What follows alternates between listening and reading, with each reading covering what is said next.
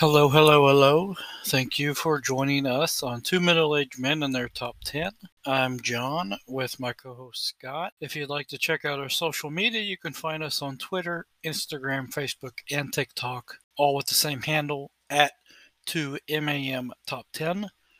That's at the number 2, MAMTOPTEN. Also, you can support us monetarily if you are so inclined. If you go to anchor.fm/2MAM Top 10, you can sign up to provide a monthly contribution of 99 cents, $4.99, or $9.99. If you would like to subscribe or follow our show, you can find us on Anchor and Spotify the easiest. We are also on Apple Music, Amazon Music, Google Podcasts, Stitcher, and most other places where you find podcasts. Please rate, follow, and review, and let us know what types of lists you'd like to hear us talk about in the future. Full disclosure, our current to-do list is over 250 items long, but that doesn't mean they're all good ideas. What's your favorite genre of movie?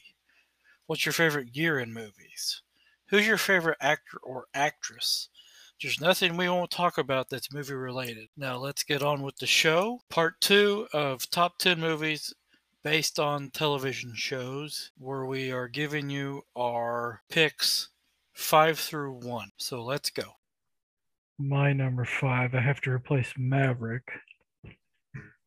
And I'm going to do that with Land of the Lost, a 5.3 on IMDb, came out in 2009. A tomato meter of 26% and an audience score of 32%.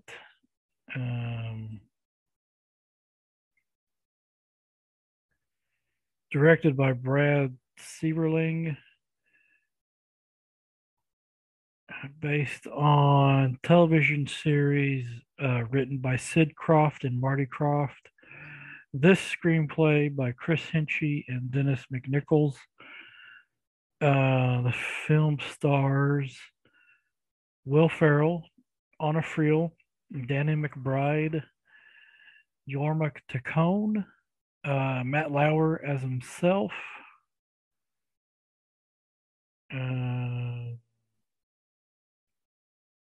John Boylan, Leonard Nimoy as the voice of Zarn, and the original actors who played Holly and Will, Kathy Coleman and Wesley Ure, film cameos, but they were cut. They didn't make it into the movie.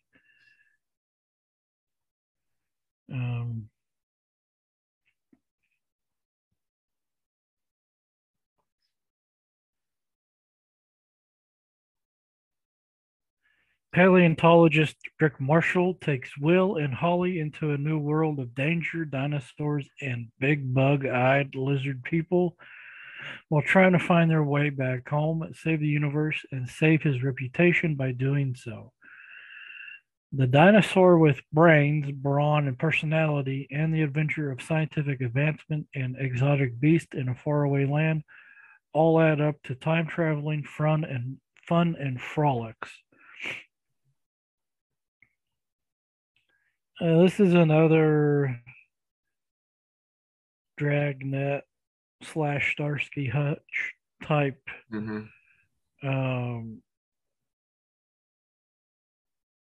Poking fun, adding some jokes.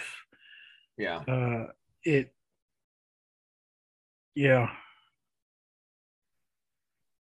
I like that. The film starts out with Rick Marshall, played by Will Ferrell, getting ridiculed by Matt Lauer. And then he goes through this whole thing, and he ends up being right somehow, miraculously.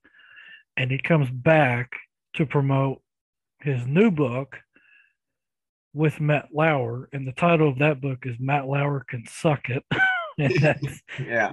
It may be one of my favorite jokes of the film. Yeah. Especially where Matt Lauer is now. Yeah. But this is in Yeah, I also had a crush on Anna Friel going through this, and she had a movie with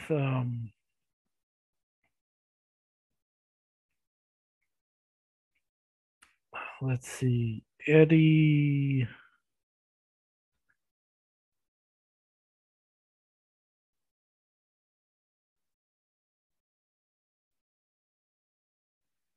Griffin, where yeah, Eddie Griffin wins a contest by faking the fact that he wrote this poem, and the contest sends him to Ireland. Oh, So yeah. it's called Irish Jam. I don't. Yeah. I haven't I seen it, but heard of it. I've watched it purely because Anna Friel was in it, and I can't remember anything else about it. But she's very good in this movie, as she's the straight she's the straight one to Will Ferrell and um, Danny McBride. Danny McBride. Yeah, you have any thoughts? Yeah, I mean, I like it. This is another one of those that is just fun, silly movie. It's not the best thing that either of them has done, McBride or Farrell, but they're both very funny in it. I just remember the "Do you Yeah. believe" that thing, and then um, yeah, it's just a fun, goofy little movie. I enjoyed it. This was on my backup as well. Um, I like that, and I like when Will Ferrell is, talking about the T Rex and how they have their brain is the size of a walnut, yeah, and the T Rex drops a walnut that's yeah, a huge, boulder, yeah. and he's like, "Yeah, there you go." Yeah, there's a lot of silly jokes like that in the movie, and yeah, like I said, I think it works. I don't Mhm. know why it's so rated so low. I don't know it, but I mean, I think it's a good example of what it is. I don't know what people were expecting from it, but and I've never seen the original series. There was a remake series that came out in like the 90s. I remember that was on Saturday mornings. That I remember seeing that show. I remember watching that every Saturday. Mhm. And enjoying it. And obviously, again, it's more serious than the movie, but um, and but it is one of those like it this almost more than Dragnet or Maverick like benefits from the comedy, because if you made a straight laced Land of the Lost movie, it would be funny inadvertently anyways, because it's so goofy, and it's got such a strange premise that like there really isn't any other option then to kind of make it funny and whatever. And then casting Will Ferrell is just like he's Will Ferrell, so Yeah, and it kind of pokes fun at the original where the Slee Slacks are moving so slow, yeah, and they're moving so slow. What are we? yeah, yeah. That's what I'm saying. It benefits from that self-knowing kind of humor, and yeah, I like it. It's a good one. All right, my number 5 is kind of sticking with the funny um, thing here. My number 5 is Get Smart from 2008 with an IMDb rating of 6.5, with a 51% tomato meter and a 67% audience score. It's based on the show Get Smart, created by Mel Brooks and Buck Henry, which ran from 1965 to 1970. It's directed by Peter Siegel, screenplay by Tom J. Assel and Matt Ember.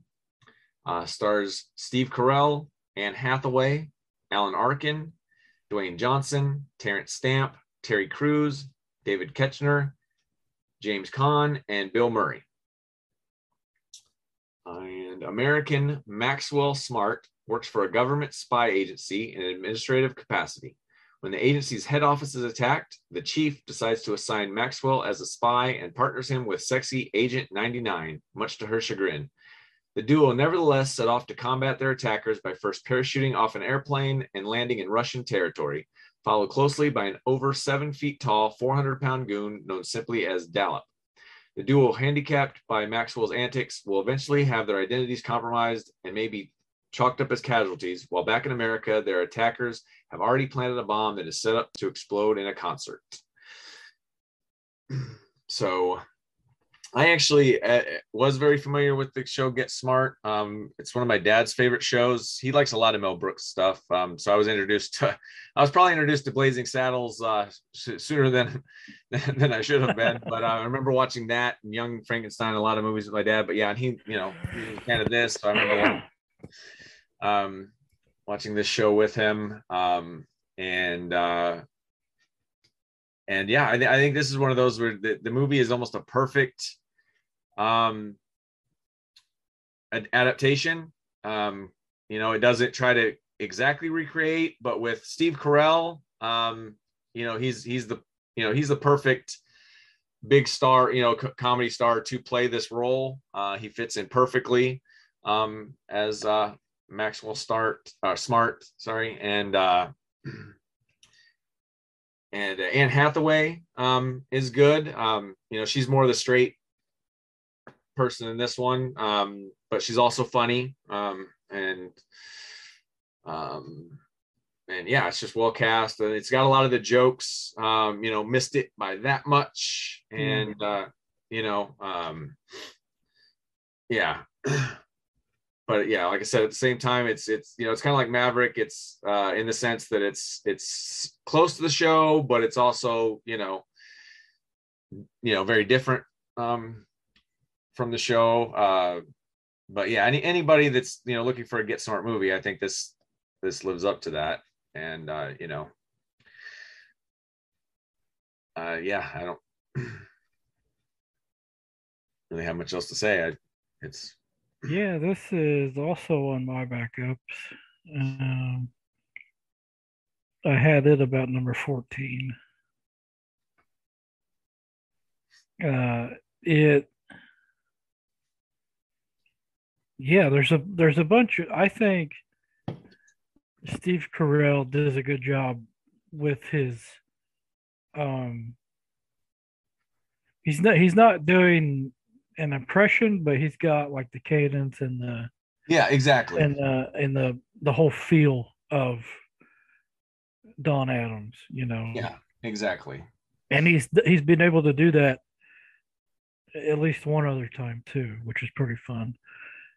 On a different movie that may or may not come up. But yeah, I enjoyed this one. I like Alan Arkin. I think he has some pretty good funny things. Yeah. Funny lines. It's interesting to see Dwayne Johnson turn heel. Mm-hmm. That was pretty cool. Yeah. And this is one of the early like Dwayne Johnson kind of comedic roles. Like this is before, now you kind of expect him to be funny and whatever. This is one of the first, where he was more of a straight guy. And so him being in this movie it was even funnier then because you didn't necessarily expect that as much from him. So yeah, but yeah, I love Alan Arkin too. He's always been one of those that I find that he's funny in a lot of movies. But even in his serious movies, he's just a really good actor.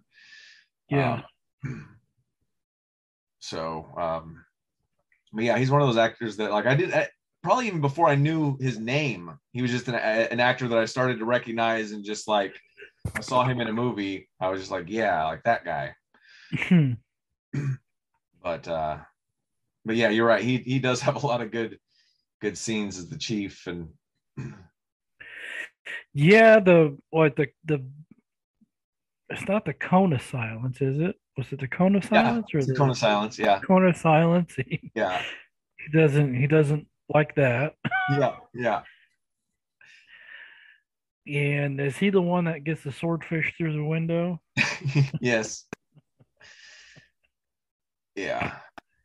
Yeah. See, I like this movie. I mean, this movie's probably higher on my list because of my affection for the TV show, as well. Um, but I also like. I do think the movie is a good representation of the TV show, and I do think it's a very funny, entertaining movie. I do think it's one of the most faithful, I think, to the TV show, and still being its own thing. So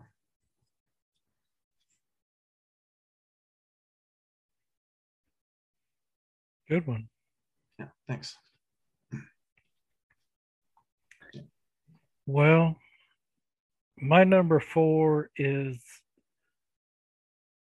the one I was hoping you were gonna steal because I haven't watched it. I hadn't had a chance to watch it, and I wanted to just because. Um, Mission Impossible.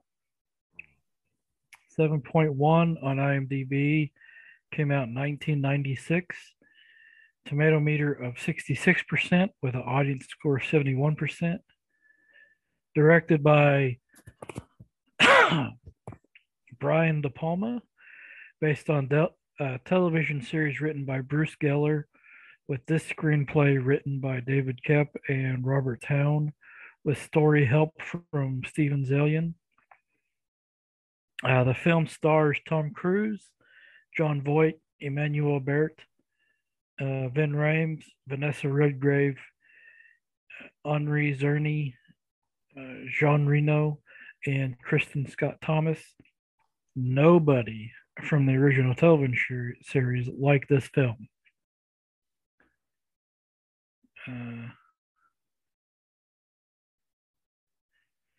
Based on the hit television series, Jim Phelps, played by John Voight, was sent to Prague for a mission to prevent the theft of classified material. His wife, Claire, and his trusted partner, Ethan Hunt, were members of Phelps's team. Unfortunately, something went horribly wrong, and the mission failed, leaving Ethan Hunt the seemingly lone survivor. After he reported the failed mission, Kittredge, the head of the agency, suspects Ethan of being the culprit of the failed mission. Now, Ethan uses unorthodox methods, which includes the aid of an arms dealer going by the name Max, to try to find who set him up and clear his name. So this is the reason why in 2022 we were going to have Mission Impossible 7. Yeah. And for the time, it was fantastic. Oh, absolutely. I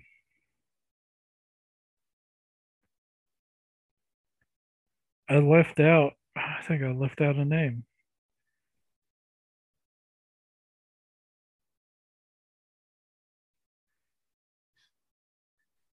Emilio Estevez. Emilio Estevez is part of the team. Yeah. At the beginning of the movie, he's one of the ones who gets killed. Yeah. Yeah, I mean, I can see why the original members didn't like it, because like all their characters get killed off at the very beginning of the movie, and it's like, yeah, because the show was about the team, and they kind of get back into that as the series, the movies go on. It gets more team oriented, but yeah, I mean, this movie was really just Tom Cruise lone, action, and so it did kind of step a little bit away from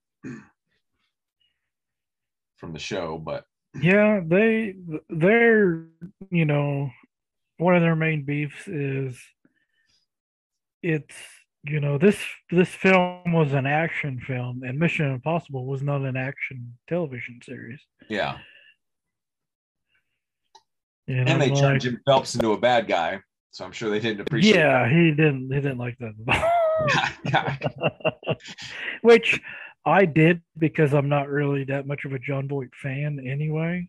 Yeah, So I mean he's see, all right, but I he's a good actor, and well, I would say he probably is phenomenal because I don't like him in most of the movies where you're not supposed to like him.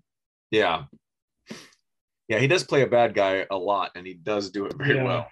Hmm. But But there's a lot of iconic scenes in this one that have been redone or faked or joked from and stuff like that. So it's yeah, well, and you say it's an action movie. I don't think it's as much. I mean, it's definitely more action oriented than the series, yeah. but this one's more of a thriller. It's more, there's a lot of Hmm. suspense and like like the when you were saying the memorable scenes, the one I think of is them dropping down into the thing and Hmm. um, the Mission Impossible movie series has become more and more action oriented with still some a lot of that suspense stuff, but this one was definitely more had a lot more quiet moments, a lot more like build up and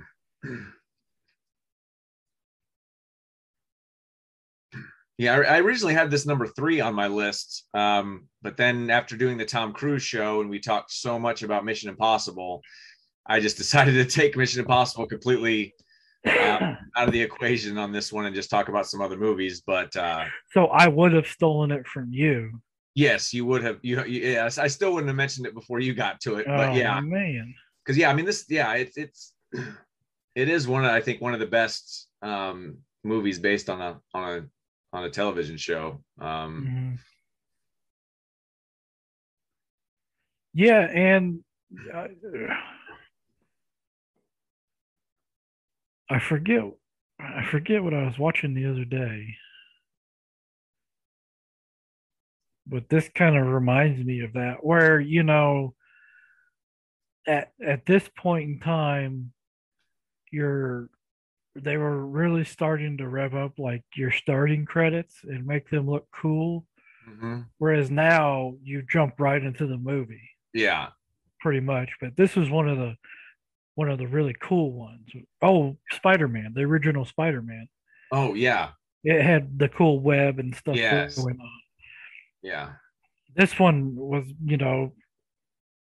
what, 6 years before that. So it's got the you know the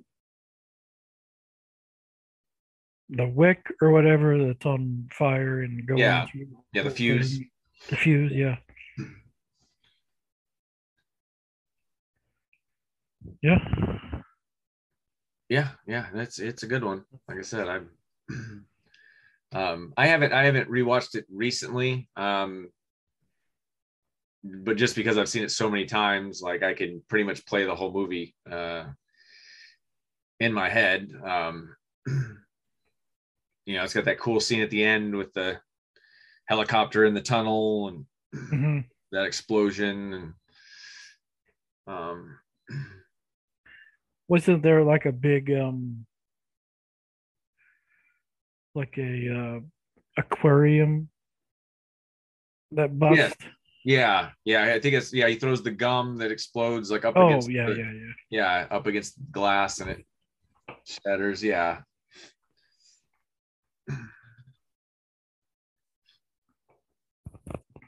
But yeah, it's interesting. I almost want to go rewatch it.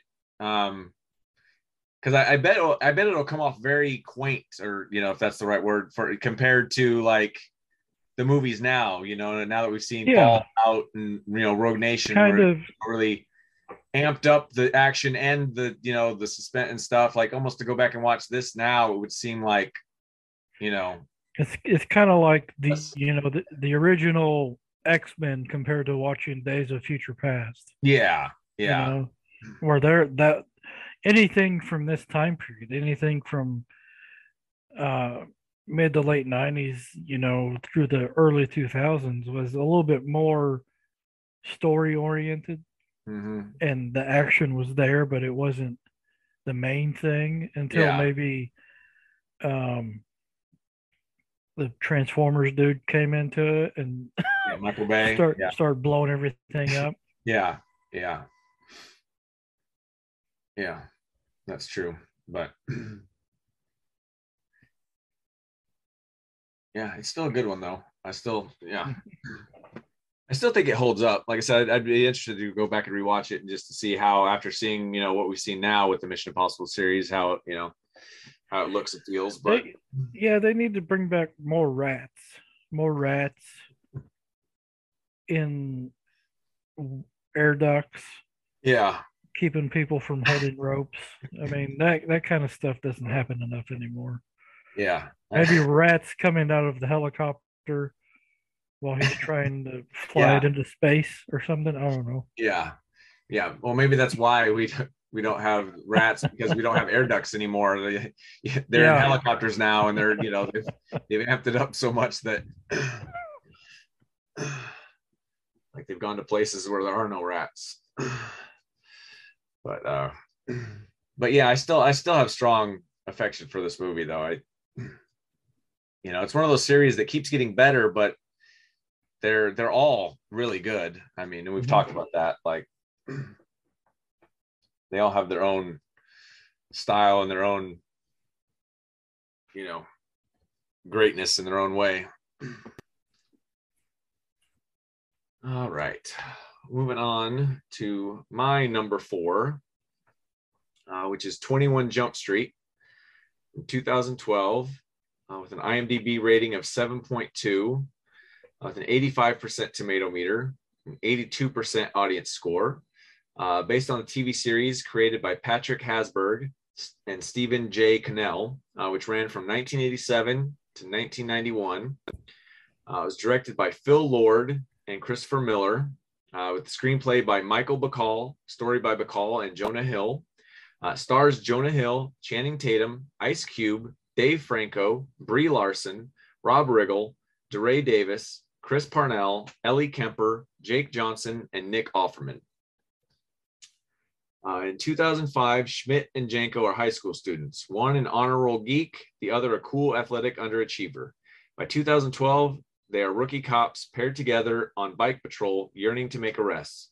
After a screw up, they're sent undercover back to high school to find the source of a dangerous synthetic drug. They mix up their names, and Schmidt gets the no-brainer classes where he auditions for Peter Pan and falls in love with Wendy. Janko gets AP classes where he falls in with high-achieving dweebs. The second chance at high school gives Schmidt delusions of grandeur, which threaten the operation. Can they sort out the relationship as they stumble onto the bad guys? So yeah, I'm starting to see a pattern with my choices. Mine tend to be kind of the goofs on TV series, as opposed to straightforwards. But yeah, I do think this does a good job. There's so many in jokes in this movie, and just so many great jokes. Period. Just about adults playing high school kids, and that's because that's such a big thing where almost every high school movie, like the person playing them is like 25 playing a 16-year-old, like there's jokes at that, and this has one of my favorite cameos from people that were in the TV series that show up in this, because they're actually playing their characters, and it is a surprise when you see them.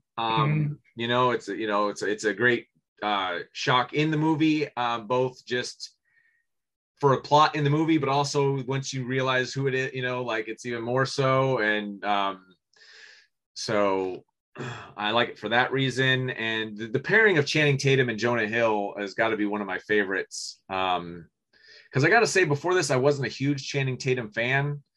I mean, he was okay, but I mean, I'm just a Step Up just wasn't a movie that really, yeah, I really appreciated it. I just did whatever. So I forgot he was in that. Yeah, well, I was dating a girl at the time who loved Channing Tatum and loved that movie, and so I will never forget, unfortunately. But so I just didn't get it. I wasn't a fan of Channing Tatum. I didn't hate him. I just wasn't, I just whatever, Channing Tatum. But I did, I love Jonah Hill. Was a huge fan of Superbad and fan of those movies. So anyways, but yeah, so the pairing of the two in this movie completely caught me off guard. I, did not know Channing Tatum could be funny, and he's hilarious. And I sense I'm a huge fan of Channing Tatum since this movie. I will now go see any Channing Tatum movie. And I even liked Magic Mike, so go figure. But but anyways, but yeah, so I really enjoyed this movie. I think it's funny. Ice Cube is great as the boss. There's a lot of good jokes about that character that there's always that character in the movies that whatever, and so they have a lot of fun with that. And casting as Ice Cube in that role is just brilliant. Just thinking of the Ice Cube character just makes me laugh. I mean, it's just I don't know. I like this movie quite a bit. I think it has fun with, like I said, with the premise, which is kind of ridiculous in the first place, and just kind of runs with it. And it's there's a lot of just knowing humor of the time of like high school, how different high school was, like when we went to now, and how when he's like picking on the nerds are now like the smart are now like the popular kids, like, and so it's like yeah. So yeah, there's just a lot of funny scenes, a lot of I don't know. It's just a good movie. What are your thoughts? Yeah, do I have this? No, I think I left it off on purpose. Not that I didn't like it, I just didn't put it on. Yeah. But I used to follow Dax Flame on YouTube, and I'm still not sure whether he's been playing a character this whole time for the past 20 years or if he really is that way. I don't know. Yeah. He's in this film, and he's the one that gives Channing Tatum the most grief about looking old, looking too old for being a high schooler. Yeah. Brie Larson doesn't. I love Brie Larson. Yeah, I do too. And for me, she's almost unrecognizable in this. I don't know if she's just younger, than what I'm used to, but honestly, I forgot she was in the movie. That was her in the movie. So yeah, I know what you mean. Yeah, I mean, there's a bunch of silly things, and there's also great action. Yeah. I mean, Rob Riggle gets shot in the dick, right? Yeah. Which is great. And then I think the only reason Johnny Depp agreed to come back is if he got killed, I think. Yeah, I think you're right. Which his partner was the same actor too, right? Yes. Yeah. Yeah. Which is pretty crazy. Yeah. Yeah, the only one that didn't return, I think there was two. I don't remember the other actor's name, because Richard Grieco was also on 21, because I think he had two different partners. The one that's in this one was his original partner, and then I think, I don't know, I'm not familiar with the show or whatever, but anyways, but Richard Grieco ended up making a cameo in 22 Jump Street, and the other guy that wasn't in this one. But yeah, but that's another thing. Something you mentioned made me think of this, but the movie does like take itself seriously. As far as the plot, I mean, it like it's very funny and goofy, and goofs on itself, but it does, tell a pretty good, story, and does get you involved in, in the case and whatever. And, so I like it for that too. I mean, it is an enjoyable action movie as well.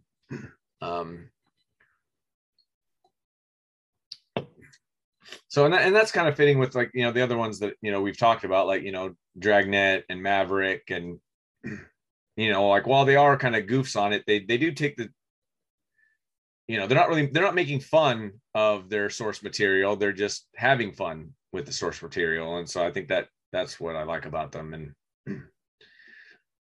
makes them so good.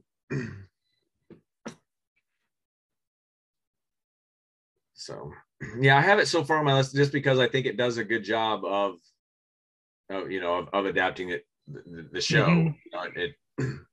Because I mean the show came out, I mean, in like the 80s, and so there's just a lot, so it does a good job of updating it while still kind of remaining true to the show, but also obviously again kind of like Land of the Lost and stuff, like its premise is kind of adds to humor. Like I said, it's kind of a ridiculous, you got these adult cops, they're young but they're going undercover, and so they had fun with that whole premise. And and I think it pokes the right amount of fun in the right way at itself. Yeah, talking about the address of the place. Yeah, we're bringing back this undercover thing because we can't think of any new ideas. All that kind of stuff. Yeah. Yeah, it almost makes fun of it almost makes fun of just the idea of remaking a television show. Like we have no new ideas, so we're just gonna revive an old one. Yeah.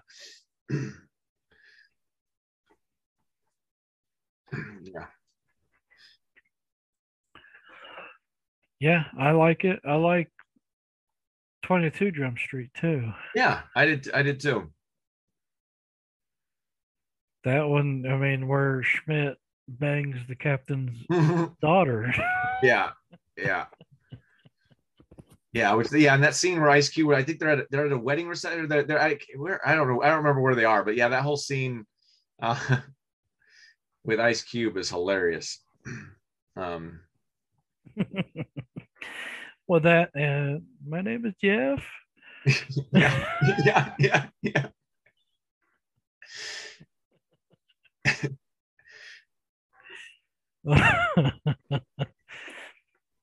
I just want to go watch these movies now. I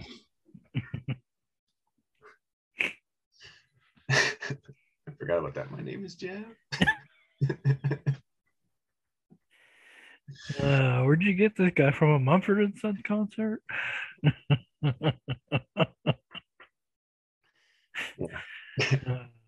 Good stuff. All right. My number 3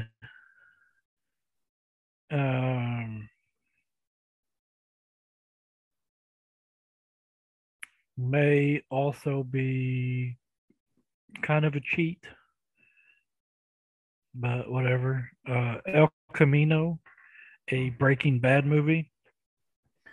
7.3 on IMDb. Came out in 2019. A tomato meter of 91% with an audience score of 81%. Directed and written by Vince Gilligan, who is the creator of Breaking Bad. The film stars Aaron Paul, Jesse Plemons, Charles Baker, Matt Jones, and Todd Terry. There are also flashbacks of Jonathan Banks, Bryan Cranston, and Kristen Ritter. Finally free from torture and slavery at the hands of Todd's Uncle Jack and from Mr. White, Jesse must escape demons from his past. He's on the run from a police manhunt, with his only hope of escape being Saul Goodman's Hoover guy, Ed Galbraith. A man who, from the right price, can give you a new identity and a fresh start. Jesse is racing against the clock with help from his crew, avoiding capture to get enough money together to buy a new dust filter for his Hoover Max Extract Pressure Pro model, a new life. So this is a continuation of Breaking Bad after the finale, where we see Jesse move on. Mm-hmm. And it's a very different movie. There's a lot of people that, I mean, the scores I think are pretty on. Yeah. It's a good movie. I think the scores show that. There, I do know Yeah. people didn't like it because of the pacing. They didn't like it. They're like, "Well, this isn't Jesse," and I'm like, "Well,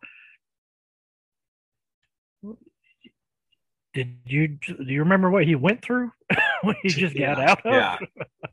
Yeah. So yeah, seeing him like throughout the whole show, Jesse is doing whatever he can to not be a bad guy. You know, Yeah. he's doing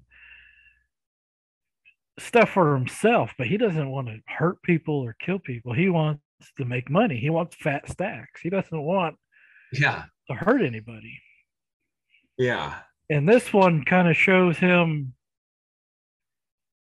being willing to go that far because he knows he needs to in order to get what he needs. So, Yeah. Yeah. what do you think? Oh yeah, it's a great movie. I love this movie. I'm not sure how well um it plays to somebody who's never seen Breaking Bad. Um,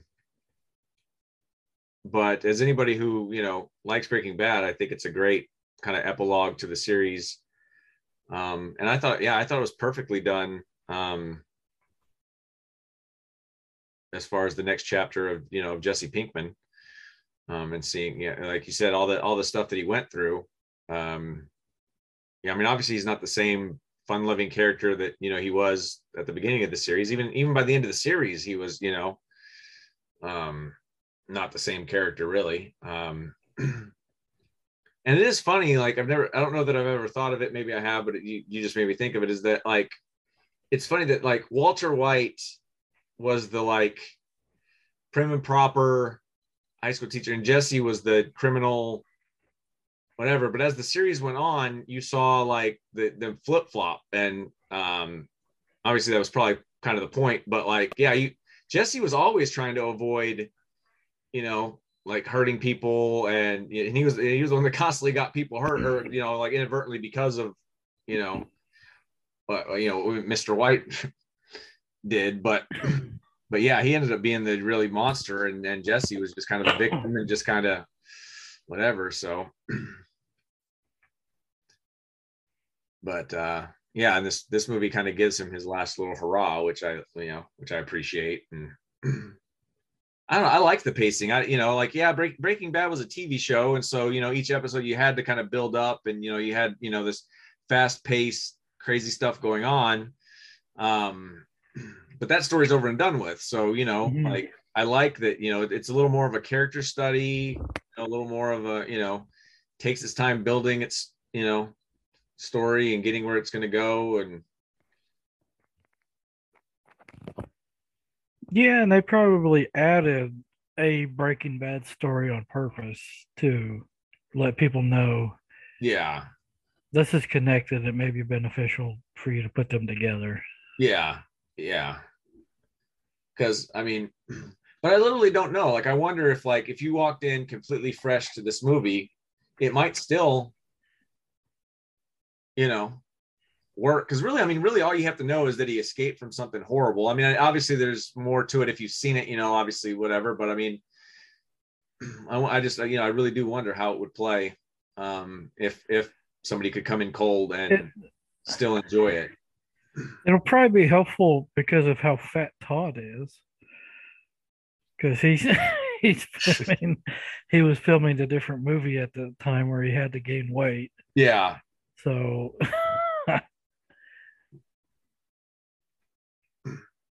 yeah. But yeah, no, I mean, I like it quite a bit, but yeah, but obviously I also love Breaking Bad. So, but but yeah, I think this is really successful at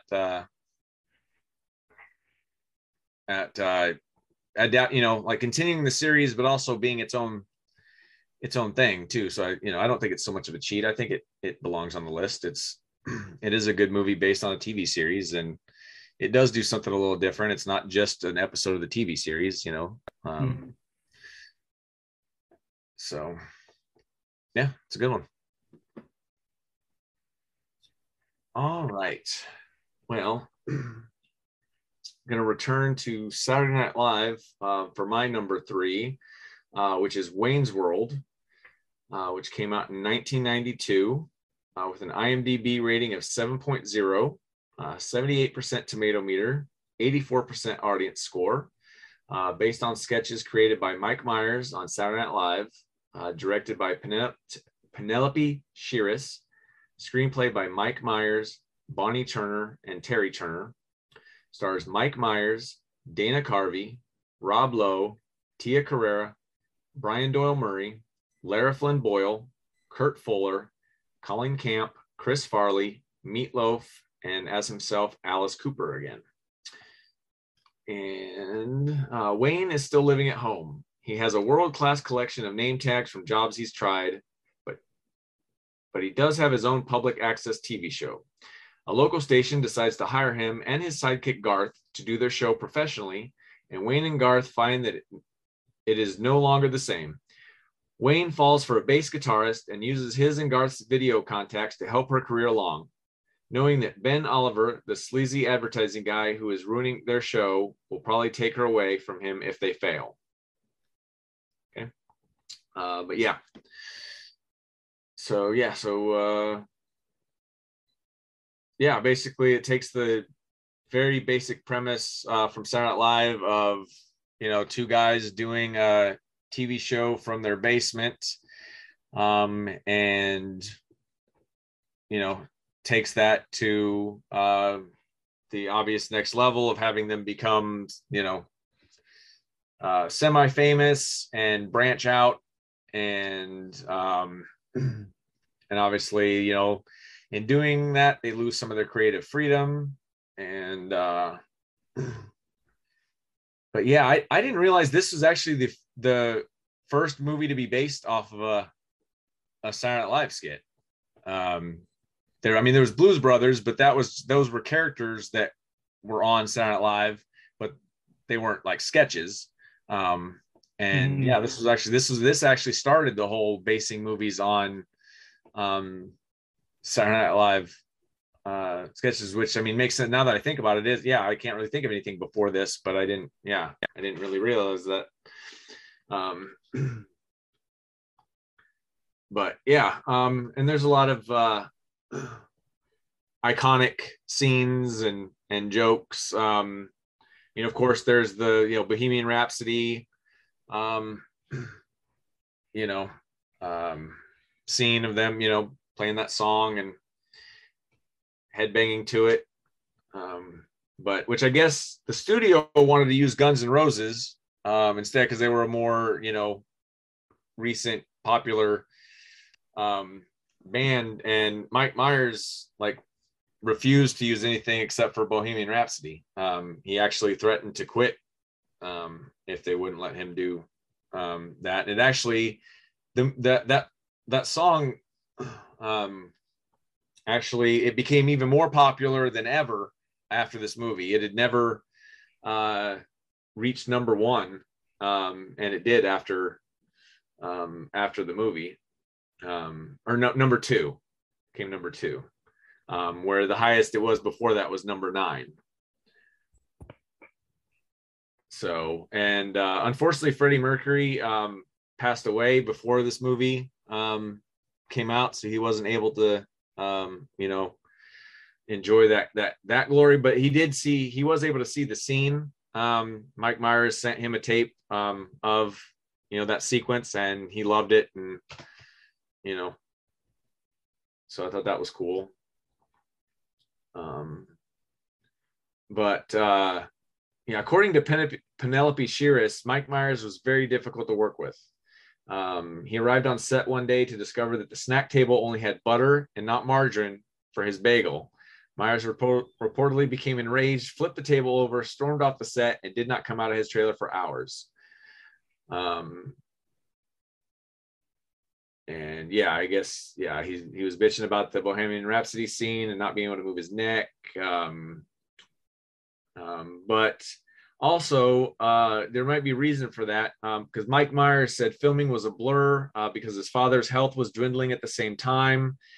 He remembers finishing the film. Then he says, I remember finishing the film. Then I remember my dad dying, he said in an interview in 2013. So, although there have been other reports on other movies where, you know, Mike Myers is supposedly you know, not the easiest to work with, but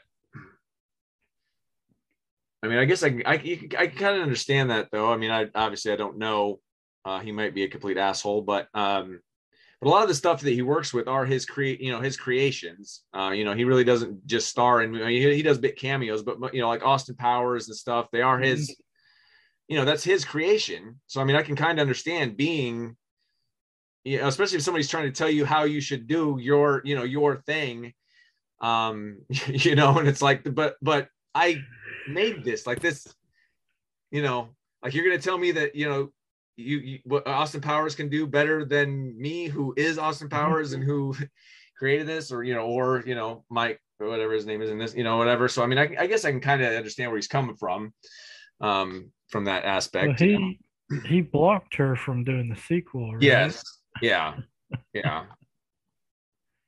Which, you know, kind of a dick move, but you know, I don't know. Sequel's pretty good too. This is another one that I think the sequel is almost as good as the first. It's, you know, it's pretty much, you know, got a lot of good jokes, and I think they get a little more tongue in cheek with like product placement and that kind of stuff. Yeah. Is the pizza, or is that in this one? That's this one. That's in this one. Pizza Hut thing. Like where they start holding up. Yeah. Like, yeah. Yeah, most of the best gags are in this one. Throwback to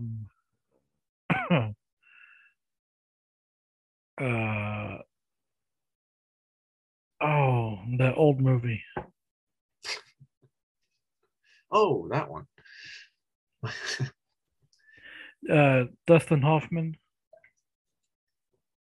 Tootsie? I don't know. No, the one where the old lady's trying to seduce him. Oh, yeah. Okay, yeah. The Graduate. The Graduate. Yeah, the end of that film. There's kind of a throwback to that with him banging. That's the second one. That's in the second one, but yeah. Oh, that's the second one. Yeah.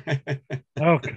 Yeah, they're easily interchangeable, because when I think of them, I kind of cross the two as well. The only reason I remember is because I rewatched the second one. I didn't rewatch this one, but I rewatched the second one when we were doing our part twos. Obviously didn't end up making my list, but it was on my backups. But yeah, so that's why, that's the only reason I remember and can differentiate. But when I was watching part two, I was like, oh, I thought that was in the first one. Like, but yeah, but they're both good, and but yeah, I can remember going and seeing this in the theater and not really knowing what it was, because I didn't really watch a lot of, you know, I was probably 11 at the time, so I mean, I wasn't able to watch Saturday Night Live. I think I saw some, again, my dad introduced me to a lot of comedy, and so like if I was able to watch R-rated movies or watch something, like it was usually my dad, and it was usually comedy oriented. But so I was somewhat familiar, but not enough to really know what I was getting into. And I just remember laughing my head off, you know, like at this movie and thinking it was great. And of course, subsequently, you know, over the years, I've gotten more of the jokes, because at the time there's a lot that went over my head, but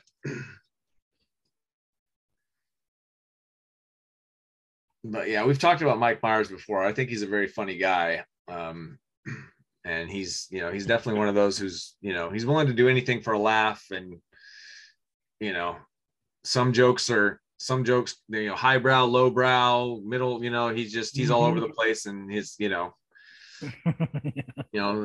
some hit, some don't, but yeah, there's a lot of great jokes in this movie, like the gun rack, like that whole thing where like his ex-girlfriend gives him a gun rack, and he's like, I don't have a gun, let alone many guns. I just now put together. I recently watched the movie Bohemian Rhapsody, which he plays a music executive in. Yeah, and he even has a line.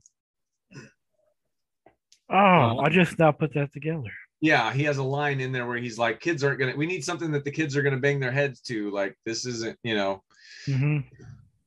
this is, I don't remember what he calls it. He's like, this is operatic garbage or something. I can't remember what he says, but yeah. But yeah, it's kind of a funny in joke that, yeah, they've got him playing the character that says that, and then he's the one who actually like got kids banging their head to it back in the day.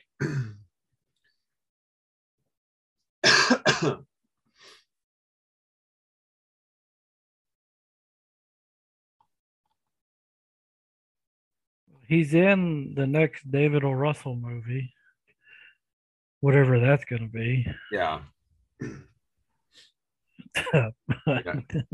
Untitled David O. Russell. Plot details kept under wraps. It's in post-production. What in the world? Guess we'll find out. The Pentaverate Canadian thing. Okay, that makes sense. Austin Powers 4 is announced. That would be nice, although it's only rumored that he's in it. Well, I really don't think I mean, they've, you know, they could use Tom Cruise. Yeah. True.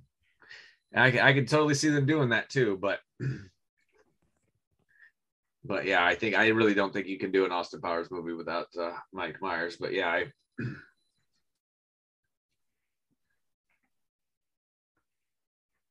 it's been 10 years since, or 20 years since the last one. So has it really? Yeah, 2002 was the last. It's Goldmember. Yeah, it's crazy. I know, because like I said 10 years, and then I had to look, and I went, whoa, shit, no, 20. God. Because I honestly, like, when I first think of 2002, I think 10 years ago, and then I've got to wait, no. That was 20 years ago. I'm 40 now. It's what is happening? Where's the time going?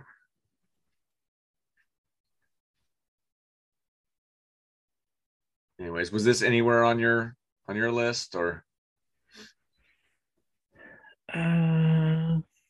No, I left it off on purpose. Okay.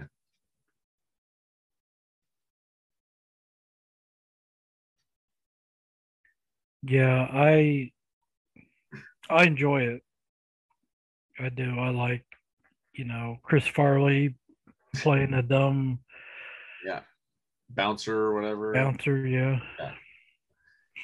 Yeah. And of course, Alice Cooper. I love his cameo, and it's fun. And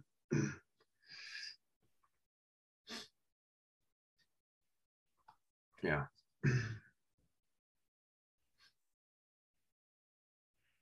Yeah, it's almost a too obvious choice. I honestly like thought about like whether I wanted to put it on my list just because it's like, almost too obvious, but like It's also one of my favorite movies based on the TV. When I was looking at everything, I was like, I just like this movie too much not to put it on my list. So yeah.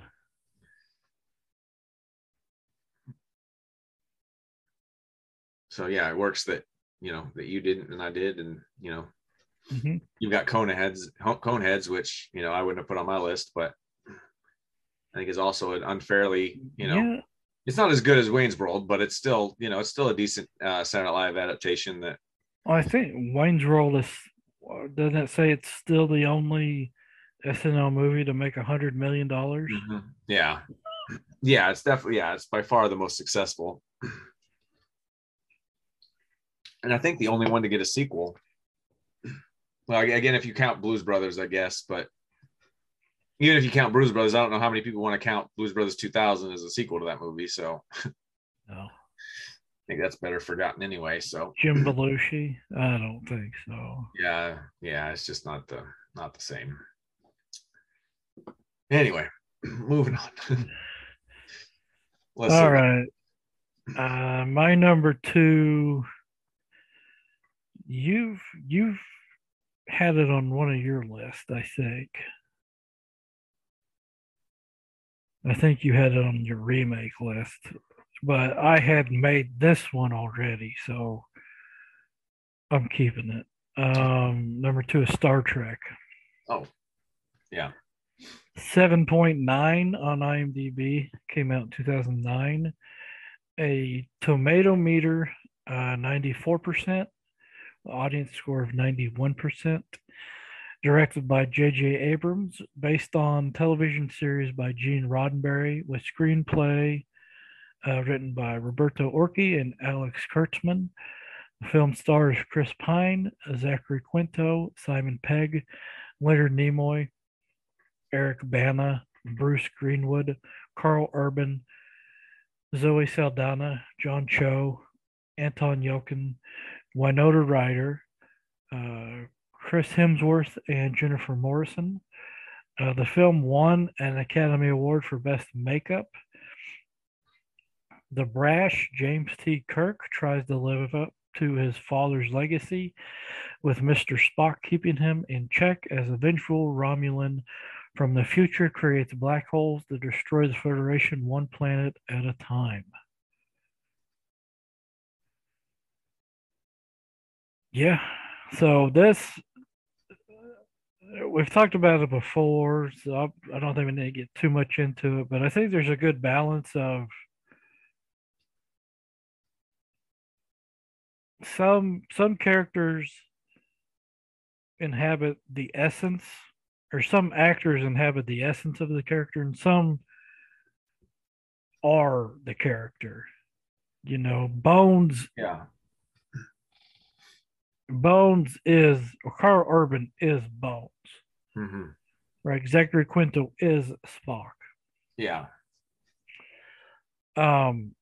Chris Pine isn't anything like William Shatner, but I still feel him as a great James Kirk.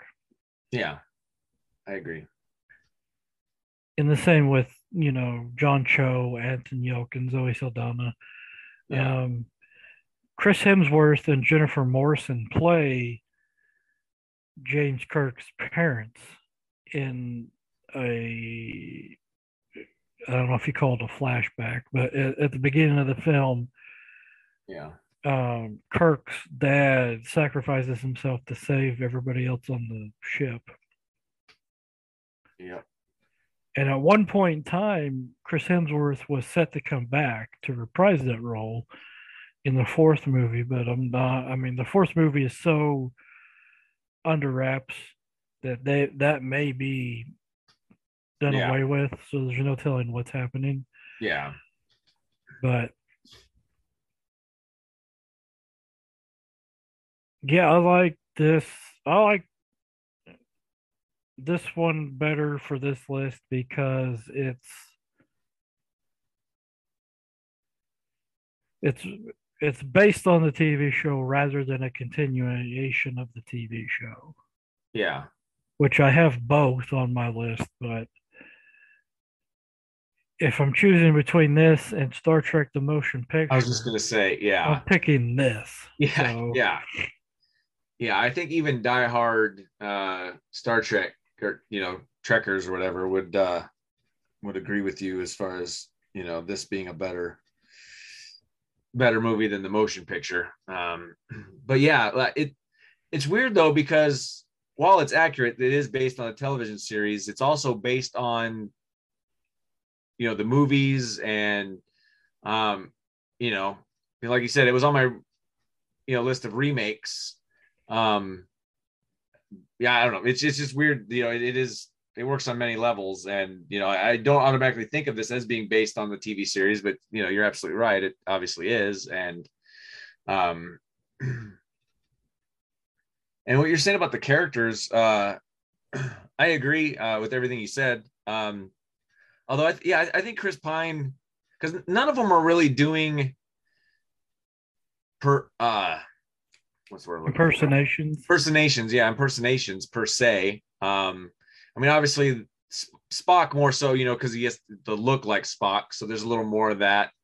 But they almost all of them like they are, but they aren't, you know, because even Bones, you know, like even Carl Urban isn't really, you know, doing so much of an impersonation as just kind of embodying the characteristics of that character. So like it's a weird thing of like they are that character, but at the same time, if you watch like the old Star Trek and that, like they're two different characters, but they're not. You know what I'm saying? Like it's not. So you're not getting somebody who's doing a performance of another actor. You're doing another interpretation of the character, but you immediately recognize that that's that character. You know what I'm saying? So it's like, and I feel like Chris Pine does just as good of a job at that. Like while he's not doing, because I think if he'd have trying to do an impersonation of William Shatner, obviously that has become such a comedic gimmick that it would have obviously been whatever, but I don't even think you needed to do that. You still got that sense of like William Shatner playing that role was always kind of this, you know, cocky, but,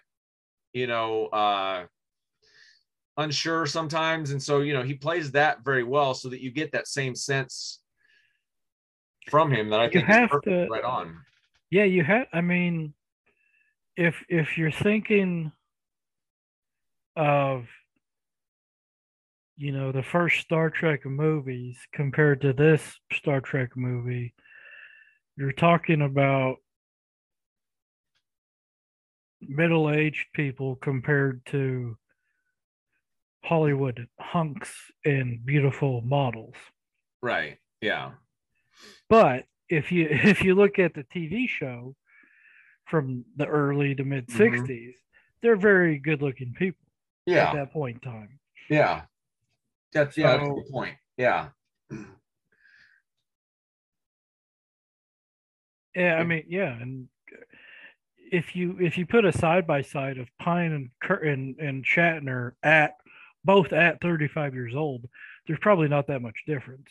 Yeah, I bet you're right. Yeah. Yeah. Yeah. In fact, I mean, I've watched some of the early episodes somewhat recently, and yeah, you're right. I mean, it is. Yeah, it's probably pretty spot on. Because I'm picturing William Shatner back then, and yeah, it's pretty. Yeah, so it's a perfect casting. And yeah, it's really good movie. Yeah, I mean, I talked about it last time, and you know, I'll do my best not to have any Star Treks for a little bit. enough. I'll try to do the same, but yeah, I talked about it so affectionately last time. I think I had it at number 9, and like on my list of remakes. And as I was talking about it, I was like kind of disappointed I had it so low on my list. But yeah, I'm a huge fan of the movie, and I can't wait for the fourth film.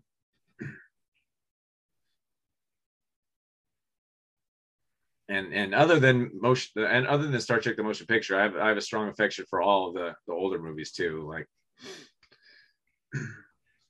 yeah, I can always remember the whales for some reason. Yeah, that's probably my favorite Star Trek movie, but I like them all. I even like Part 5, which I mean it's my least favorite, but there's some stuff on Star Trek 5 that I really like. I think it had a really good story. But yeah, so yeah, I want to one of these days go back and just kind of watch, like have kind of a marathon and watch all the old Star Trek movies, and may do that sometime soon. But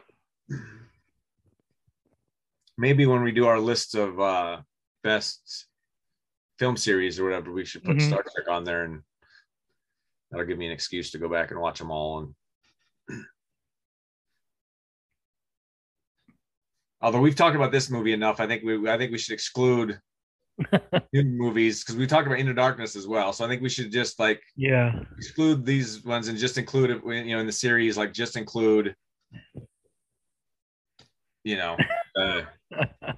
other ones that way, because obviously if we're we would probably mention this one, and one of us would one of these ones, but I think we should stick to just pick our favorite. You have to put the one with Tom Hardy on your backups. I don't even know if it would make my backups, but anyways.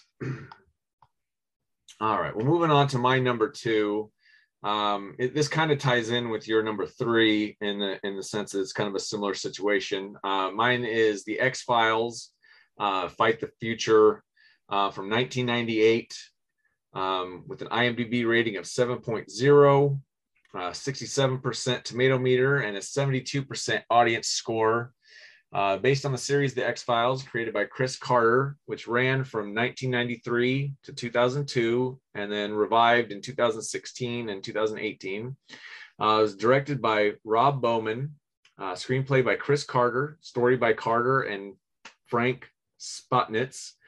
Stars David Duchovny, Gillian Anderson, Martin Landau, John Beville, William B. Davis, Mitch Pileggi, Blythe Danner, Terry O'Quinn, Jeffrey DeMunn, and Lucas Black.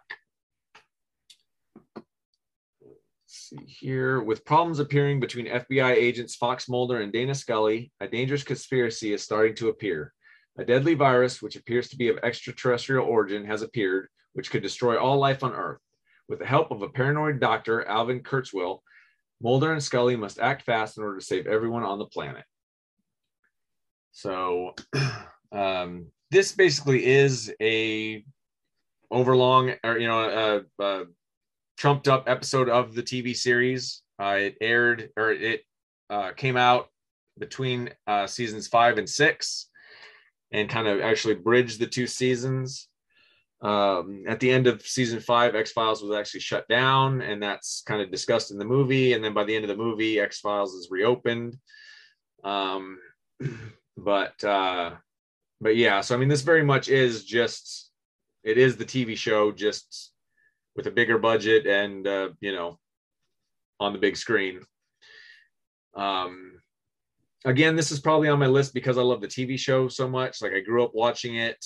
I loved the show. I went and saw this movie in the theater, and I've since gone back and I've watched the whole series and put this into context. But I think the movie does a good job of appealing to people who haven't, because at the time, I'd seen the show, but I not religiously enough that I knew everything that was going on. Just so I just saw episodes here and there. But I was still able to follow the movie, and still, I think it still does a good job of standing on its own as a story. But then, of course, since watching the series and seeing how this plays in, it also does a really good job of, kind of bridging the gap between the 2 seasons and being a part of that story. Because X-Files really has 2 type of episodes. They have one that's kind of the monster of the week, where it's just self-contained. Fox and Mulder are going after, or Fox and Mulder, Fox and Scully, Mulder and Scully are going after a certain thing, and it all wraps up in that episode. And then there's other episodes which are about this lying conspiracy and the aliens and everything that's going on. And the movie deals more with that conspiracy and that kind of thing, which I like. I mean, the series didn't do a very good job of wrapping that part of the story up, I don't think, but I really enjoyed it in this movie, and that's why I like this movie better than the other movie. which I also think is really good. It could have made my list as well. I like this one better because I think it deals more with the characters and, you know, of Mulder and Scully, whereas the second one was more of that monster of the week. It told its a little self-contained story about I don't even know, psychic connection between a priest and the murder victim and some weird is that the thing. I Want to Believe? Yeah, I Want to Believe. Yeah, which it is a really good movie. It's a really good, you know, X-Files story, but like I said, I just prefer this one because I prefer I like the overall story that, you know, that the show at least attempted to tell, even if it didn't wrap it up very well. But yeah, I don't know. It's a really good thriller, and yeah, I don't know. What are your thoughts? I don't know if I've seen this. I was also a fan of the show, but I also wasn't like a super fan. You know, I didn't sit down every week to watch it. It just, if it was on, I enjoyed it. And I don't think it was one of the main ones that either my parents liked. So Yeah, if it's not yeah, I that, was. you don't have a choice. Yeah. And that was kind of my problem too, is because I was a fan and I did try to watch it, but I think it was on Sunday nights at one point. I don't remember when it aired, but for whatever reason, like I wasn't always able to catch it. Either my parents wanted to watch something else, or I wasn't able to stay up late enough. For whatever reason, I wasn't always able to catch it. But when I did, I always, you know, I tried to as much as possible. And I really did. You know, it's one of the few shows as a kid that one of the like few like hour-long shows that like I got into, because I, you know, generally was more into like sitcoms or, you know, stuff like that. Um, but yeah. Well, So and I always liked uh uh Unsolved Mysteries, and that yeah, I did watch that yeah, relatively um weekly. yeah. Same. We watched that as a family pretty And much. this one is, I mean, this show's kind of along that same lines, except it's fictional. Yeah. So my my dad had various um likes when it comes to TV and movies. So he might get on a kick of watching X-Files every week, and then something else would happen, and he'd go on to that instead. Yeah. So there's a lot of Three Stooges and that kind of, you know, that kind of stuff going on too. Yeah. Yeah. No, I can relate. Yeah. My dad was the same way.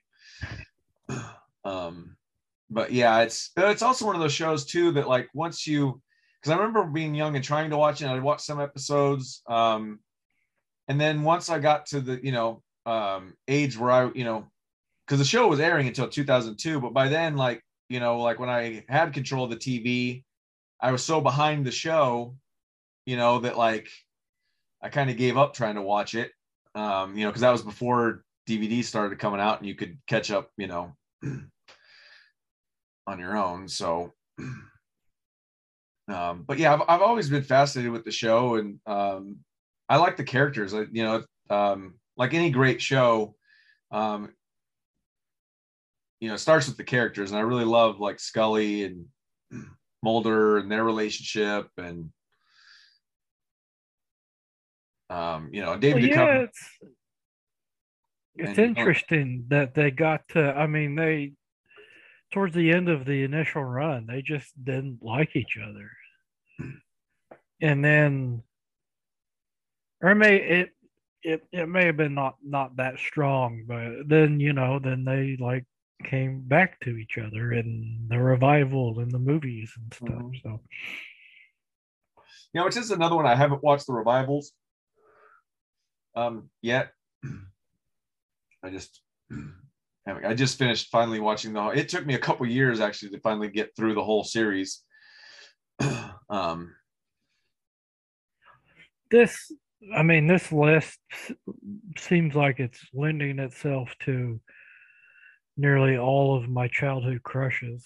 You know, one being Gillian Anderson. So, Oh yeah, yeah, that definitely doesn't hurt. Yeah, because oh my god, I was so in love with her, mhm. and still am. Like, and yeah, she's so great. But and David Duchovny is one of those guys too that like I have kind of a man crush on. Like he's just like so charming and so like I just enjoy watching him, and like he's and his character here is really good, and like I've watched some of his other shows, and he's a good actor, but like this is I think is the best he's ever done. I just think he found the perfect character for his persona in this character of Mulder, and just anything he I does to me, liked it gets compared to that. It's not quite the same, but I really liked the ad lib in Zoolander where he explains everything. You know, Zoolander says, "Why male models?" And he explains the whole thing, and then he repeats himself, "Why male models?" And he's like, "Are you serious? I just explained the whole thing to you like 5 seconds ago." yeah. And he wasn't he also in like a spoof type movie? Evolution, Yeah. yeah, yeah, which that was funny too. Yeah, that was a good one.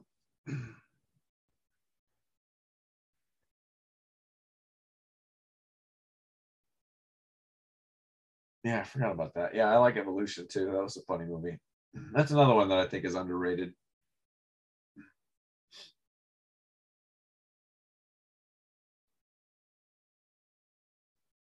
Oh, Glenn Headley was a huge fan of the show and readily accepted the tiny role of a bartender just to be involved. Mm-hmm. Oh my goodness.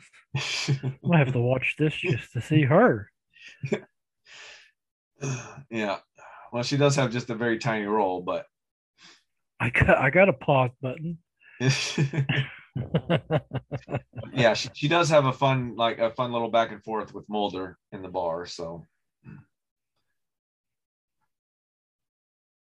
but I do. There's a funny little thing here that doesn't really pertain to much, but I thought it was kind of funny. After consuming much alcohol and finding the bar's bathroom locked, Mulder relieves himself on a movie poster for Independence Day. Um, and I guess Chris Carter like hated the movie Independence Day, and so he like purposely had Mulder piss all over the movie's poster to to express his disdain for the movie. So I'm like, okay. I personally love Independence Day, but I do respect the fact that hey, I get to make a movie, and like I'm gonna put in that like you know, which I can kind of see that I guess because as far as like aliens and stuff, like it was kind of a just shitty alien movie as far as Independence Day. You know what I mean? It was just like monster. Like they were basically essentially just it was a monster movie with aliens rather than So like from a guy who's like spent this time like making stuff about aliens and like taking it seriously, and then you've got this movie that makes tons of money and it's you know Yeah, and the best line is oops. What do you yeah mean oops? yeah there what's is oops there is no oops. yeah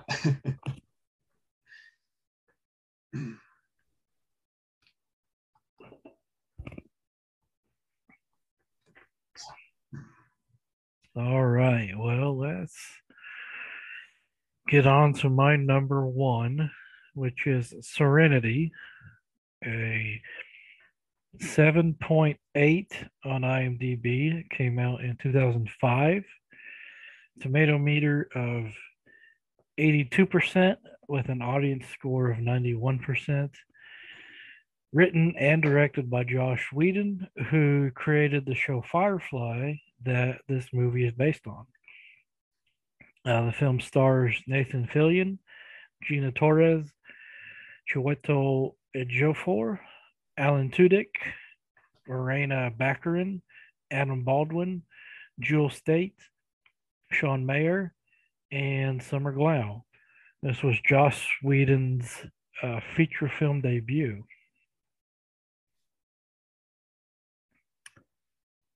Serenity continues the story of the TV series it was based on. River Tam had a secret, one in which she's not even aware, so dangerous no one's safe, as an Alliance operative sent to capture her, and all others are considered irrelevant to his job. So this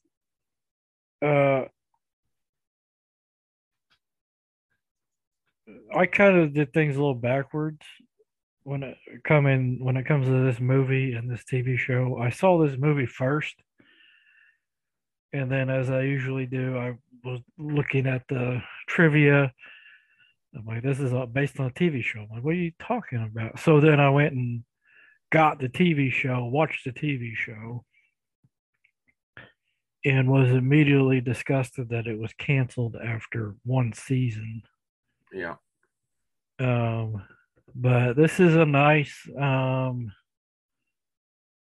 sort of, I don't know, like an updated tribute to Star Wars. Like it's a space cowboy type thing. Yeah. Like Nathan Fillion's character Mal is totally like a pirate type guy. You know, he wears the trench coat and the guns, you know, people have guns on their hips and stuff like that. So it's pretty fun. There's a lot of um great and unexpected fighting from Summer Glau, who plays River. And yeah, that's great. And then Alan Tudyk plays Wash, and he's his normal self. He's just charming and funny. And sadly, I mean, Joss Whedon is known for killing people in his TV shows and movies. Mm-hmm. So Wash gets it in this one. But have you seen this, or were you going to? Yeah, I have seen it. I saw it the one time, Okay, like, way back, and so I don't remember anything about it. I was going to rewatch it, and unfortunately didn't get around to. So yeah, I don't really have much to say. I remember hearing a lot about the TV show being before this movie. I remember because I read a lot of Entertainment Weekly, and used to stay pretty much up on a lot of stuff. And I remember hearing a lot about the TV show and how everybody was upset when it got canceled. And I still haven't even seen the TV show that's based on. Although I do like Joss Whedon. I was a fan of Buffy, the Vampire Slayer, both the movie and the TV show. So yeah, I mean, I really don't have any excuse for not having seen it. I've heard nothing but good things about Firefly and this movie. And I remember liking the movie quite a bit. Like I said, I can't remember anything about it. Like I couldn't. I mean, I know the premise, but just like I know the premise of the TV show, and I know Joss Whedon basically pitched it, or his intention was basically it was a Western in space. Is kind of what the whole, thing is, but yeah, I'll still probably try to watch this soon because I was kind of excited to see it because like I said, I haven't seen it since it came out, which was, almost 20 years ago now. It's like what, 16, 17 years ago. So yeah, and I think whoever owned the rights was bought out by Disney at one point in time. So I think Disney now owns the rights or something like that. And I've heard rumblings of a reboot of Firefly. Yeah. Well, I know the fans were, like they're the reasons that this movie got made. it was similar to a Veronica Mars type thing, but I mean, there wasn't like a Kickstarter campaign or like whatever. But like, I know there was a lot of like online stuff about, from the fans wanting the series to be rebooted, and there was talks about them doing it back then. But then for whatever reason they did the movie instead. I don't know whose decision that was, but I do remember reading something along those lines of like it was kind of a happy medium of being able to return to the story, but rather than a TV series, they just did the movie or whatever. But so I'm sure Josh Whedon has plenty of ideas still stashed back for if they do a reboot. Yeah, he's kind of in hiding right now, though. He's got nothing on the horizon. He got called out for like sexual misconduct or something. Yeah, there was some sort of treatment with on the set of something. Justice League.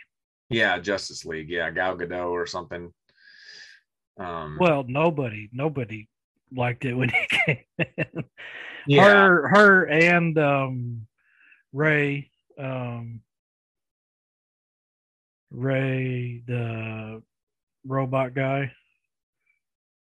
Oh yeah, Cyborg. Yeah, I don't remember his name. Well, yeah, I mean, I'm where it's not even on here. Is he not? See, I wonder though, because like, I mean, change the subject a little bit, but because I mean, we blame Josh Whedon for Justice League not being good, but he just kind of came up and like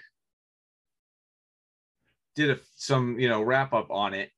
I don't know. I feel like he's being unfairly blamed. Because I don't think Zack Snyder. If Zack Snyder hadn't been replaced, I don't know that Justice League would have been a better movie. I mean, obviously the Snyder cut is far better, but there was no way that movie was going to be released. I think it was the studio that cut it down and whatever. Because I mean, look what Josh Whedon did with the Avengers movies. I mean, he's not, from starting out with creative control and all, or not, maybe not control, but yeah. So I mean, I think Josh Whedon's unfairly getting blamed for for that aspect of like of ruining the Justice League movie, because I have a feeling the studio did that, like but yeah, so but yeah, so as far as the conduct and all that, obviously I don't know, and that's horrible if that's true, but so yeah, I have a feeling he's probably done, actually. Yeah, because I doubt. Well, especially if you put on the face of being an ally and a liberal and a yeah progressive. Yeah, but it's just a shame though, because I mean, obviously I don't know what what's true or not, but whether even if it's not true, there's no way he can, like basically once you're accused, you're done, which is kind of unfortunate that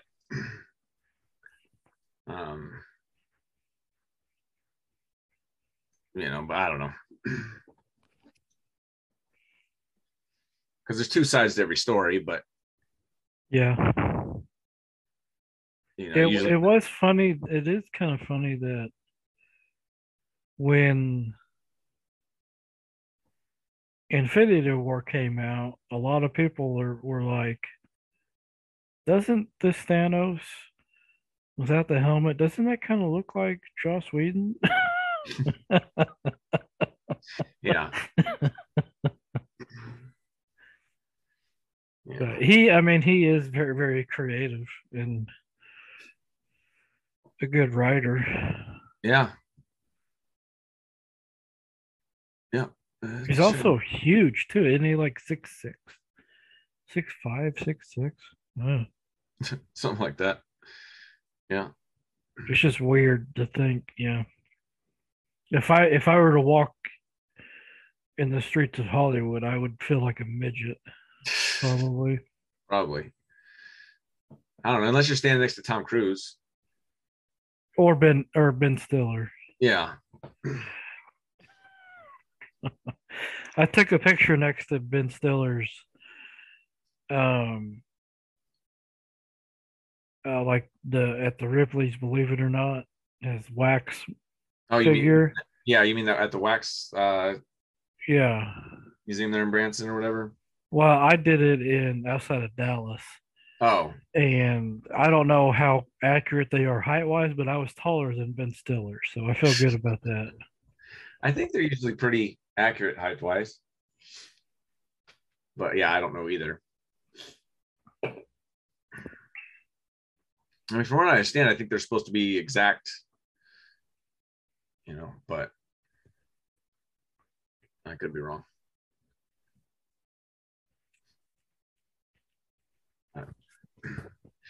Anyways, moving right along to my number one, which is The Fugitive, which came out in 1993 with an IMDb rating of 7.8, the 96% tomato meter, and an 89% audience score.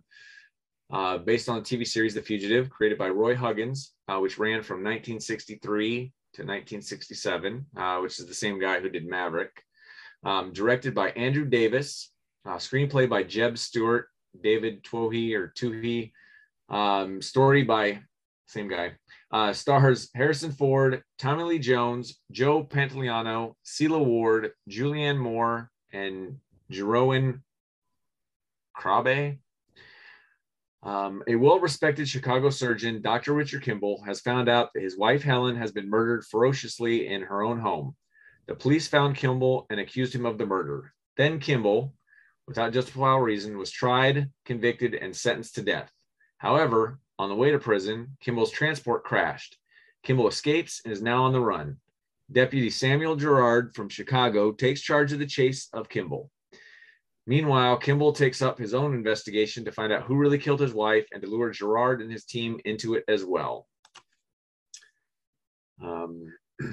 So yeah, I mean, this is easily my favorite based on TV movie. Obviously the best, probably considered by many to be the best. But it's definitely justifiable. Like I did rewatch this one, and it still holds up. Like it is an amazing thriller. The characters are very well drawn, and yeah, I mean it's there is a reason why it was so successful. I mean, it was even nominated for Best Picture, I believe, that year. And I mean, it was critically beloved and all that. But yeah, I mean, with Harrison Ford and Tommy Lee Jones, I mean, you really can't go wrong. And one or the other's on screen at all times. So, but yeah, it's essentially just a chase picture of Harrison Ford on the run trying to solve the murder, and you've got Tommy Lee Jones trying to find him, and yeah, it's got the amazing train crash scene, which I guess director Andrew Davis only had one shot or one chance to film that scene, and so what you see is just one take, and that was it. And I guess that it actually crashed faster than they expected. The train was supposed to only go 35 miles an hour. It ended up coming in at 42 miles per hour. Yeah, but still everything still went as planned. And yeah, everything you see was really, really happened, except for Harrison Ford jumping out. That obviously was filmed against a green screen, because it happened like last minute. Clearly they weren't going to put Harrison Ford in there like having a train coming right at him. But yeah, other than that, like it's an actual, like, not special effects, like that's literally a train hitting a bus, and which just goes to show that no matter how good the effects are, like that's one of the greatest sequences, and I think a lot of it is due to it really being there and not just special effects. It's the third highest grossing film of 1993. And originally Julianne Moore's character had a bigger role in the film. As of now, she really just has a little scene where she, reports him. There was actually going to be like a romance sort of between them as he came back for help from her. But those were deleted. Yet her name is predominantly in the, beginning credits or in the credits of the film as, higher up. And it's because of that reason she had a bigger role, but it was just cut. And then I guess the scene where Kimball is running through the St. Patrick's Day parade was not scripted. It was just added. Director Andrew Davis is actually a native of Chicago, and a lot of his movies take place in Chicago. He just really wanted to capture the parade. It was granted permission. And so the whole sequence was actually done during the actual St. Patrick's Day parade. So,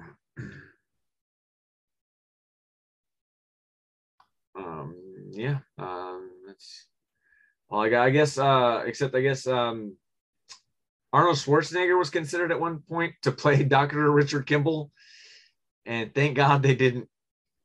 That's just completely. I didn't kill my wife. I didn't kill my wife. It's not a tumor. In the chopper.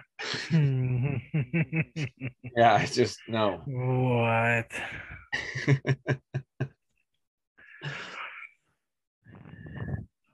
Yeah, this is a good one. I had it on the list before we chose our number ones. Yeah. I can actually remember. Of course, I'm not old enough to have seen the original series when it came out, but I have seen bits and parts of it because it ran on TV while I was growing up, and my grandmother would watch it. Oh.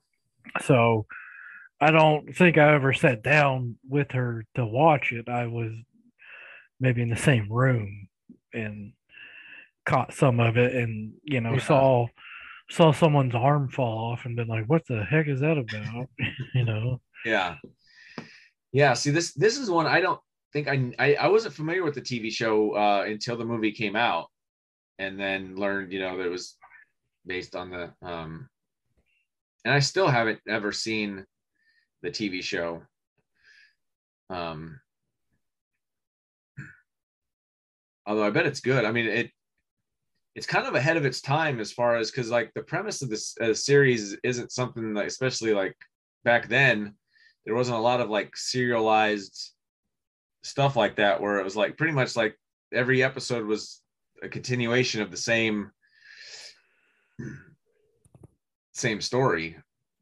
So, which I mean, nowadays that's pretty much every TV show, or a lot of them, but yeah, it's kind of a cool idea for a TV show. Like, got this guy trying to solve the murder of his wife. Like, every episode is a new piece of the puzzle. Like,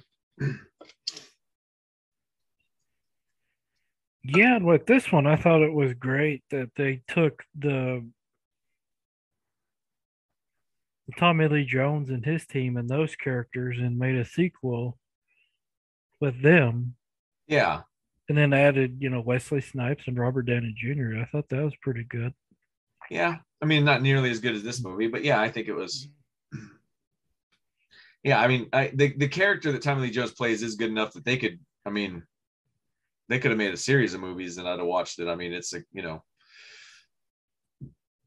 it's a good character, and easily, you could easily do different stories with it and stuff, but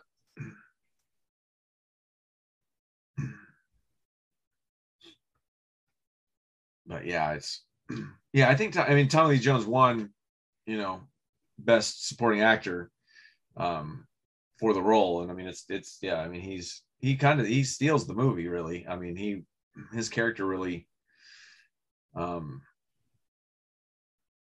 of rises it above, just your basic, chase thriller. A lot of the scenes between him and Harrison Ford were improvised too. Yeah. Yeah.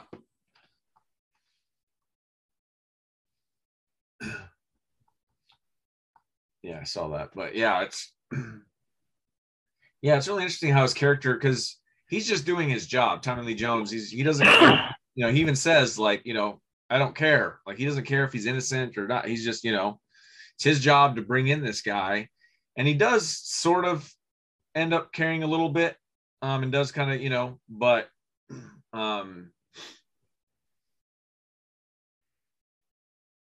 yeah, it's a gradual, change. It's not just, it's not just 1 minute he's whatever, and then, because even in the end, it's not, you don't really know so much that he cares. He still really just wants to catch the guy. He's just, because Harrison Ford has, he's learned some stuff through whatever, that he does kind of, realize that the dude is innocent, but yeah, so there's great tension between those two. The story, even though I remembered who did it, like there's still a lot of, suspense, and even after knowing, and just kind of it's a complex puzzle that's put together in this movie.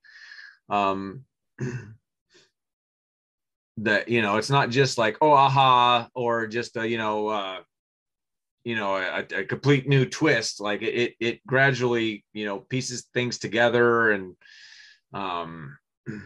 we see it come together as the character sees it come together, and yeah, so I mean, it's got great characters, a great story, great action, great suspense. My goodness. What? My computer keeps trying to play the trailer. I don't want to do that.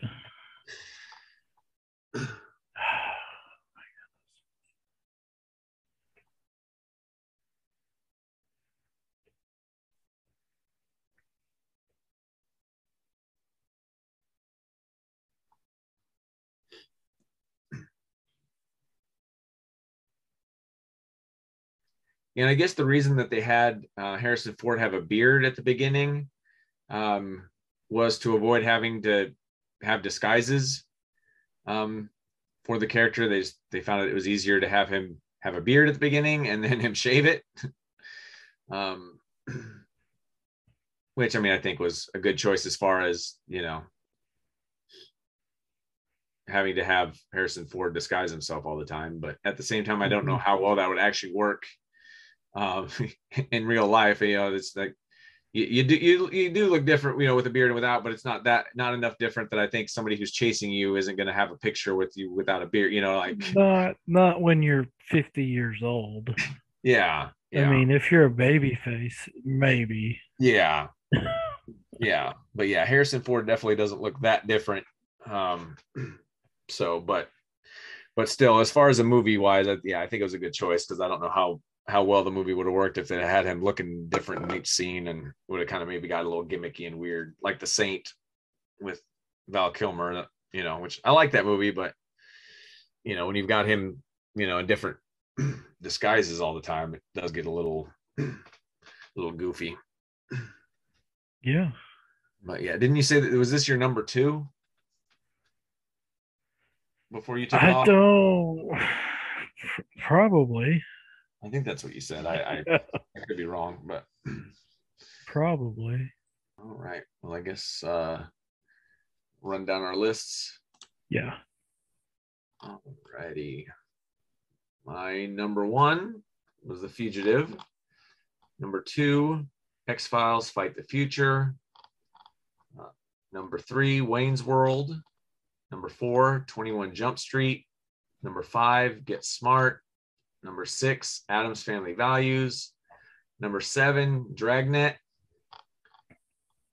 Number 8, Veronica Mars. Number 9, Maverick. And number 10, Mystery Science Theater 3000, the movie. And then I had to use as replacements my number 11 and number 12, which was Starsky and Hutch and Sergeant Bilko. All right. My number 1 was Serenity. My number 2, Star Trek. My number 3, El Camino, a Breaking Bad movie. Number 4, Mission Impossible. Number 5, Maverick. Number 6, The Addams Family. Number 7, The A-Team. Number 8, Dark Shadows. Number 9, Dragnet. Number 10, Coneheads. And I had to use Land of the Lost. Thank you for joining us on Two Middle-Aged Men in Their Top 10 for this episode of Top 10 Movies Based on Television Shows for our picks 5 through 1. We appreciate you tuning in. If you'd like to check out our social media, we are on Twitter, Instagram, Facebook, and TikTok, all with the same handle at 2MAM Top 10. That's at the number 2 MAM TOPTEN. Please follow, rate, and review, and we will holler at you next week. Bye.